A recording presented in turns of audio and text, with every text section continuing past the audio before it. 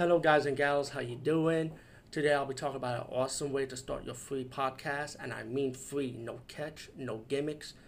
It's totally free, easy to edit, easy to record, and easy to promote and monetize your podcast. It's called Anchor.fm, and I highly recommend you guys and gals check it out and start your own podcast and let your voice be heard. And also, don't forget to listen to Wild Dog Podcast and tell them that I sent you and that you hear it from me. So you get more people to join Anchor.fm. You will not be disappointed because they will also put your podcast in other platforms and then make it very, very much easier for you. Have a great day, everybody. Hey, guys and gals. Today we talk about the movie Foxy Brown. Oh, yeah. Another movie I love with Pam Grier. I love her. I love Pam Grier, man. One of the finest black women in Hollywood. Anyway, besides that, Foxy Brown's it's about a movie about this beautiful woman, right? And she's just saved her drug addict boyfriend from getting beat up by these two gangster thugs. So she saved him, and told him, you can stay over until you get yourself settled. Anyway, when that was happening, Foxy visited her man in the hospital who been like in disguise. Cause he's like an undercover agent.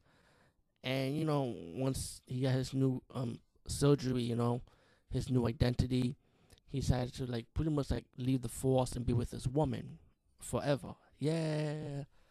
But then her drug addicted brother decided to sell him out to the thugs, to the drug lord thugs, run by a female. Like I guess he sold him out so maybe he could get off from his own money to this woman, the drug lord woman. Anyway, because him being a teller that he is.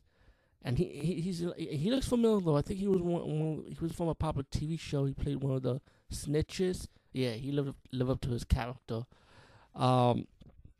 He sold the agent out. The two thugs came by Pam Grier's. Her character's Foxy Brown. Shot the agent. She survived. She gets pissed off. She goes after her brother, beat him up, kind of I would say, and decided to let him live only because he's her brother. So then she walks out, right?